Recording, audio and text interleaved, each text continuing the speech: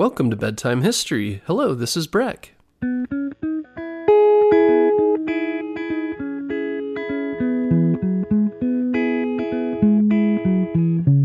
Guess what, parents? Bedtime History is now available on Storybutton. Storybutton is the easiest way to listen to our show without using screen devices like your phone or a tablet. Storybutton is like a radio that's built for easy listening to your favorite kids' podcasts like ours. And the best part is there's no subscriptions or fees to access the content. This week, save $10 and get free shipping when you go to storybutton.com/bedtime history. That's storybutton.com/bedtime history.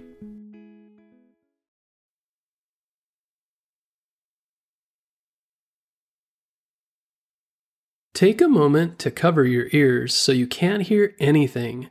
How does it feel to not be able to hear anything at all? It'd be difficult to know what was going on and to be able to communicate with others, right? Tonight we're going to talk about a very successful businessman, an inventor, who on his 12th birthday developed hearing problems and became completely deaf in one ear. Thomas Edison. Thomas Alva Edison was born in 1847 in Milan, Ohio. But in 1854, his family decided to move to Port Huron, Michigan, where he was raised. Thomas was the 7th child and the youngest in his family. He was homeschooled by his mother and then attended public school, but only for a short time. For whatever reason, Thomas struggled in school, so his teachers thought he wasn't smart enough, and so his mother decided to teach him herself. She taught him how to read and write. Sometimes people who struggle in school don't have problems, they just don't do well in a normal school setting. This was the case with Edison, and the genius, Albert Einstein, ran into the same problems. After a while, Thomas developed a love for books. He read a lot and taught himself on his own. As a child, he was amazed at technology and new inventions and started spending long hours working on experiments at home. Thomas loved to tinker and try new things. He would try different ways to solve a problem until he figured it out. This is called tinkering and one way that inventors can solve problems. When Thomas was 12, he became completely deaf in one ear and developed a hearing problem in the second ear too. But what was at first a handicap ended up being helpful to Thomas. His hearing problem allowed him to concentrate on his work. Because he wasn't able to hear things properly, outside noise was not able to distract him from his work, and as a result, he went on to become one of the greatest inventors in history with 1,093 inventions.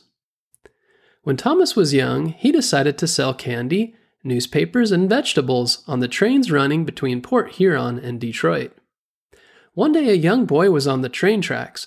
Thomas spotted him and pulled him off the tracks, saving his life. The train officials took notice and offered Thomas the job of a telegraph operator. The telegraph is a device that was used to send messages at distances using a wire before the telephone was invented. Thomas was earning good money by the time he was 13, but most of the money went to buying equipment for his electric and chemical experiments. He had always been very hardworking. He had also been selling newspapers on the street, and at 19, decided to work for the newspaper Newswire.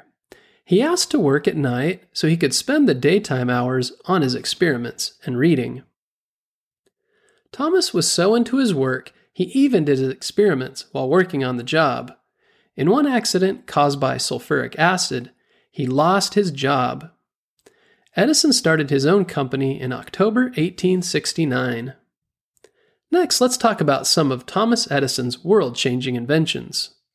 At the age of 22, Thomas invented an electric vote recorder. He also developed a multiplex telegraphic system, which could send 2 telegraph messages at the same time. Thomas's most famous invention came in the year 1879 when he built his first light bulb. It took a very long time to figure it out, and he had many technicians working on the project until they got it right. They tried hundreds of different materials until they found the best one for the light bulb. This invention made him a very famous inventor across the world, and even today, many people know Edison for this invention alone, the light bulb. Edison was granted a right, known as a patent, for the motion picture camera known as the kinetoscope. This was one of the first devices for watching movies. With this motion camera, Edison also had a film studio and made around 1,200 films. Some of the films' names were Fred Ought Sneeze, The Kiss, The Great Train Robbery, Alice's Adventures in Wonderland, and the first Frankenstein film in 1910. Edison won several medals, like the Matteucci Medal in 1887. It's an Italian medal given to a person who is an expert in the field of physics, and the Edward Longstreth Medal in 1899 for the encouragement of invention. In 1890, he was chosen as a member of the famous Royal Swedish Academy of Sciences. In the United States, there are buildings and bridges named after Edison, particularly the town of Edison and Thomas Edison State University, both in New Jersey. There's also a bridge in the state of New Jersey, Florida, and Ohio named after Edison. All three are known as the Edison Bridges. Thomas Edison invented many things, but his work was not easy. On December 10, 1914, in the evening, a massive fire broke out in his laboratory at West Orange, New Jersey. Edison was called and quickly rushed to his lab. The fire was so fierce that it burned more than half of the laboratory, and it was very hard to put out. Edison stood and watched his years of research work burn to ashes. Everyone was worried that Edison would not be able to recover from the shock.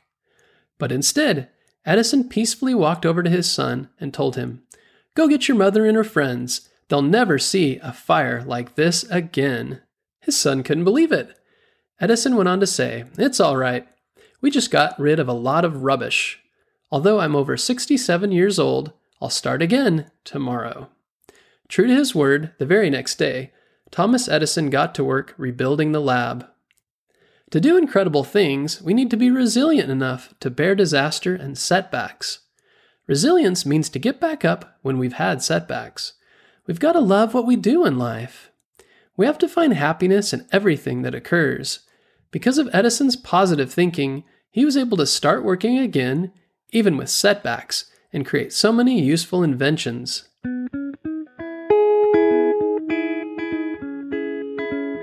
Edison's life teaches us that everyone has challenges, but if we don't lose hope and remain confident enough, we can move mountains.